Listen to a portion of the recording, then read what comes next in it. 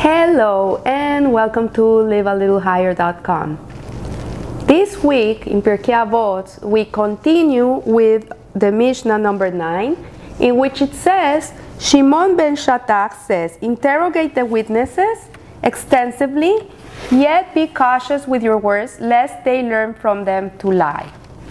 If you remember last week, we read in Mishnah number 8, when Yehuda ben Tabai says, when serving as a judge, do not act as a lawyer while the litigants stand before you. Consider them both as guilty, but when they are dismissed from you, consider them both innocent, provided they have accepted the judgment. So from here we see two approaches. The approach of Rabbi Yehuda ben Tabai is an approach of love, of ahava, of judging people favorably, and it comes from a place of love.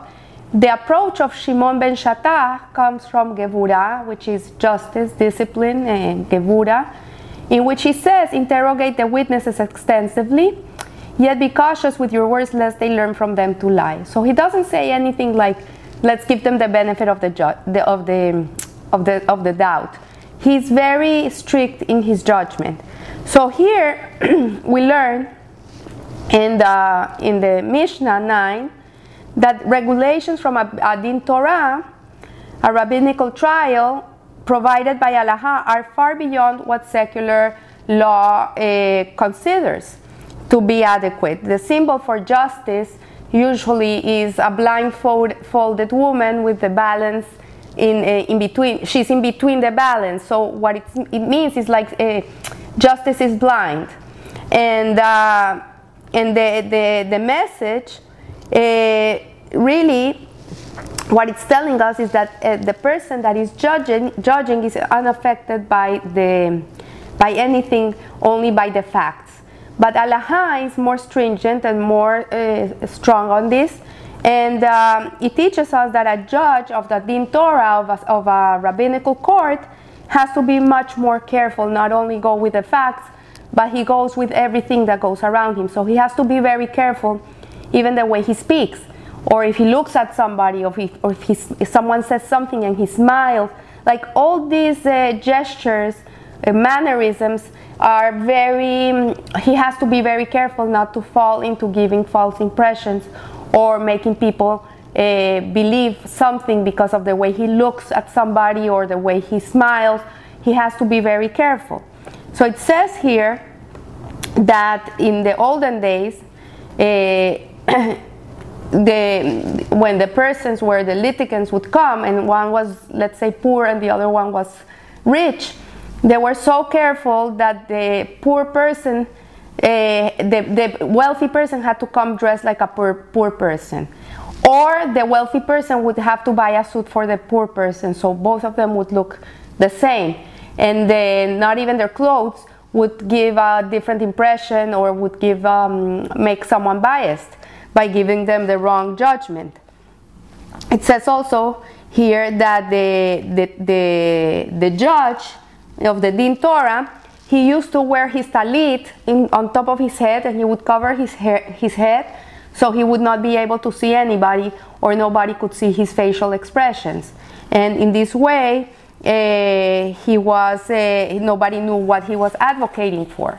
So this Mishnah cautions us that the judge, he has to weigh his words very carefully, because any remark that he can say or any look he can give can be misleading, and it can be misinterpreted by the witnesses.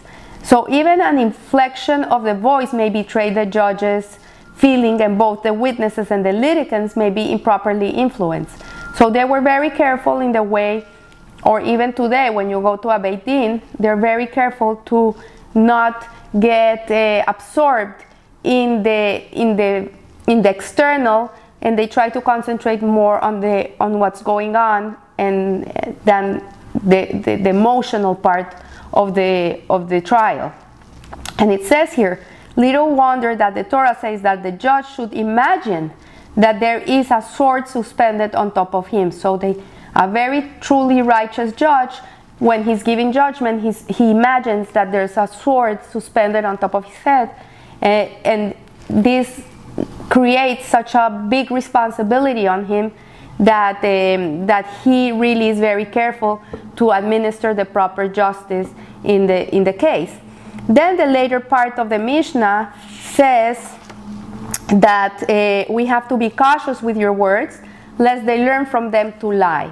And we have to be very, very careful how people speak, because sometimes we learn from what other people say, and if you hear someone lying about something, you can come even to believe it. And this Rabbi Abraham Twersky says that this Mishnah is very important to apply it, this part of the Mishnah, when we're educating our kids, and how careful we have to be with them when we speak, because kids are like sponges, and when a parent says a lie, even if it's a white lie, the child will learn that this is okay. So, for example, this is the famous one when the telemarketer calls at 8 o'clock at night, and the child answers the phone, and the father says, "Hey, I'm not home, say I'm not home." And the kid will say, "My father is not home." But the kid knows the father is home. So even though the father doesn't want to talk with the telemarketer, he should never teach his kid to say lies. He should tell the kid, you know, when these people call, I'm not interested in talking to them, just tell them I'm not available. Or if they can take us off the list. But be truthful.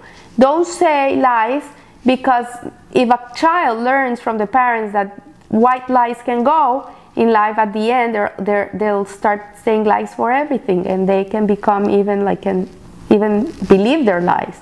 So we have to be very careful in the way we talk to our children, so they won't absorb these lies in their lives and think that this is okay.